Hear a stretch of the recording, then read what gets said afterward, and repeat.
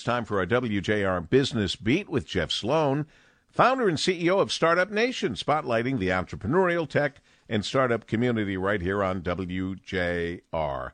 Good morning, Jeff. Good morning, Paul. Well, as we all know too well, we've had an incredible pattern of storm after storm this summer in our region, and it's been really tough for our local businesses, and in some cases, unfortunately, even catastrophic. The lesson? Make sure your insurance coverages have you covered. Well, we've got Michael Spath of the Kapnick Insurance Group with us to help us understand specifically what kind of coverages we need to have in place.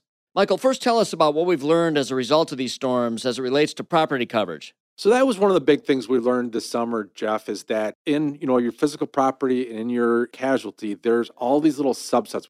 It's not as simple as saying, hey, I have property coverage. So what I've told people is one of the things to look at, talk to your insurance agent, is how much water and sewer backup insurance do I have? If you are on a first floor of a retail space and you've got a lot of stuff in there, you need more than $10,000. You need $50,000. You need $100,000. Well, think about this. The next time that a major storm rolled through, the next time that happens, they're going to be able to sleep at night, as you just said, without worrying about it, because they're like, hey, if it happens and we go downstairs in the morning and we've got water damage, well, we are now covered. And, we get $90,000 more in coverage. It costs us $181.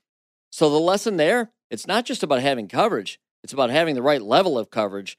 And then we need to consider the cost of business interruption as well. Another lesson we've learned this summer is, again, these storms have been taking place and your power goes out because a power line was knocked down somewhere else. And if you're without power for a couple of days and you're losing out on restaurant business, you're losing out on rental income or something like that, you can replace that income through business income interruption insurance. There's a little diner that my wife and I love to go to in Royal Oak. It was closed for 5 straight days because they didn't have any power. And now they're asking well, am I covered for this? And the answer is probably not, because most people don't have business income interruption insurance for utility services.